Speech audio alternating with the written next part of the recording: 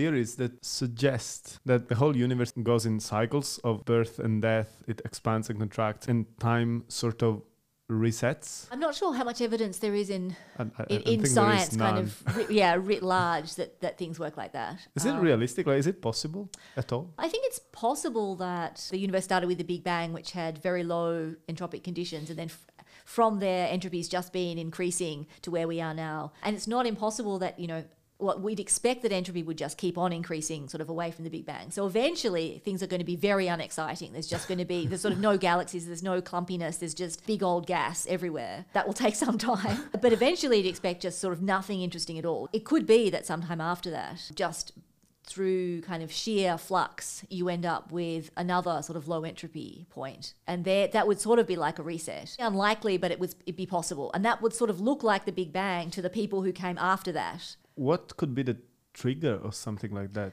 I don't know what the causal trigger would be. All you can sort of speak to is the statistical likelihoods. All we know is that from a statistical point of view, there are lots more ways to have disorganized stuff in your world than organized stuff. And anyone who's ever, tried to organize a bedroom or a house realizes, like, pretty soon that becomes clear, because if you don't do anything, it becomes chaos. That's sort of ultimately the reason we should expect the universe to become more and more disorganized. But of course, if we let fluke arrange our living rooms, we just sort of, we let the kind of chance demons in, and we just said, look, have at it, just arrange the molecules in this room any way you like and just keep doing it day in, day out. What would you expect to happen when you let the demons loose? What you'd expect is that it would be complete chaos, right? Because they've just arranged the molecules kind of randomly.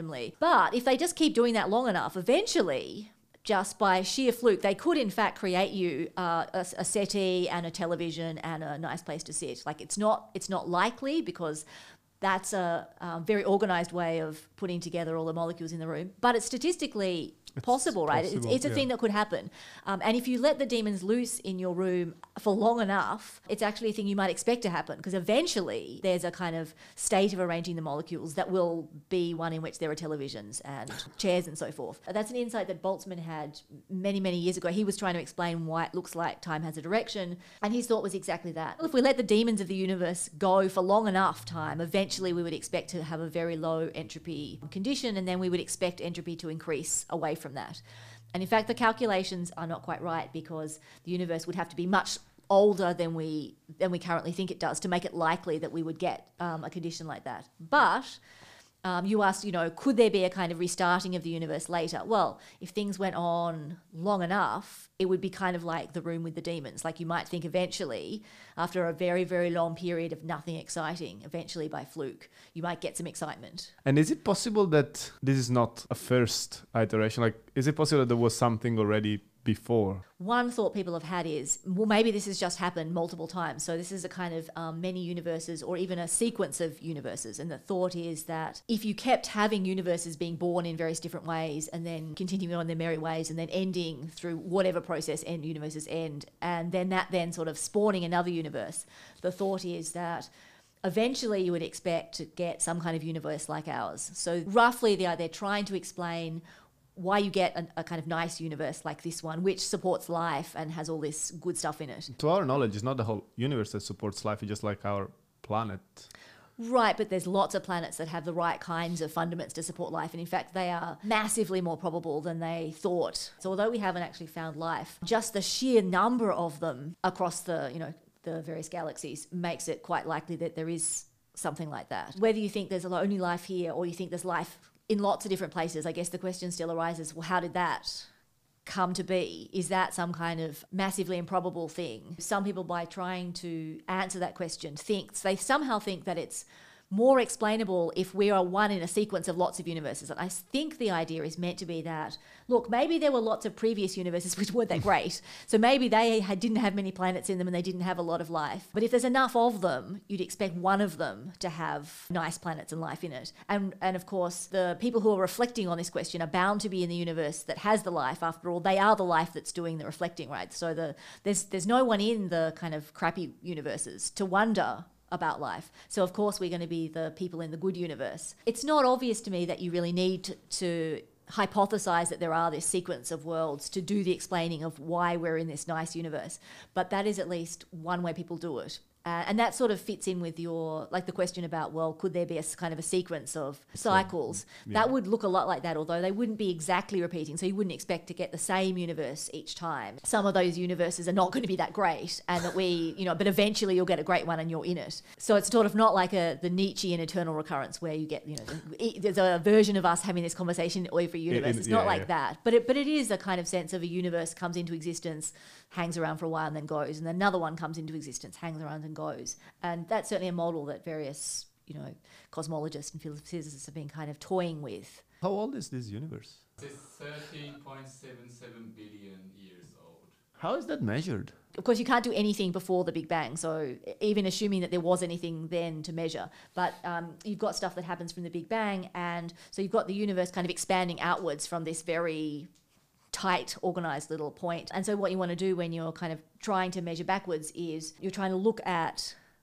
in some ways, signals that the Big Bang has sent out that you can kind of capture now. One way to think about this is that when you're looking up into the night sky, you're seeing light that's coming from, stars primarily. And of course, they're a long way away. So the light that you're seeing, in some sense, when you see stars, you're kind of looking into the past because you're seeing information about how the star was back when it emitted that light. And if you can capture light or data from far enough away, then you're actually capturing information about how things were back then, which is kind of nifty, but it's also weird because there's this sense in which if that very star you're looking at had completely exploded and was no more, you won't be seeing, it'll be... Until, Yeah, you'll be seeing that, way, way down the tracks. We have this kind of phenomenology that it presents us as though we're looking at stars as they are now, but of course, in fact, we're looking at them as they were in the past.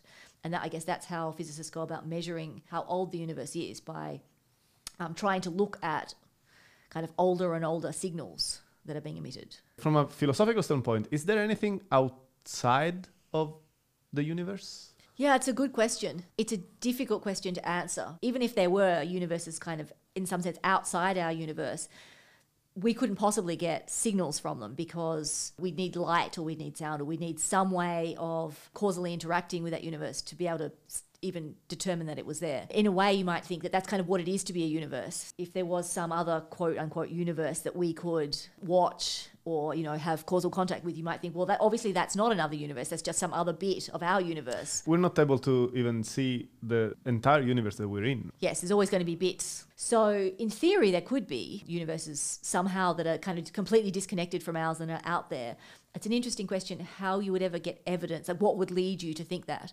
But I guess the idea that there are a kind of sequence of universes that are in some loose sense connected, like one after another, that is a hypothesis that scientists have come up with, not so much philosophers.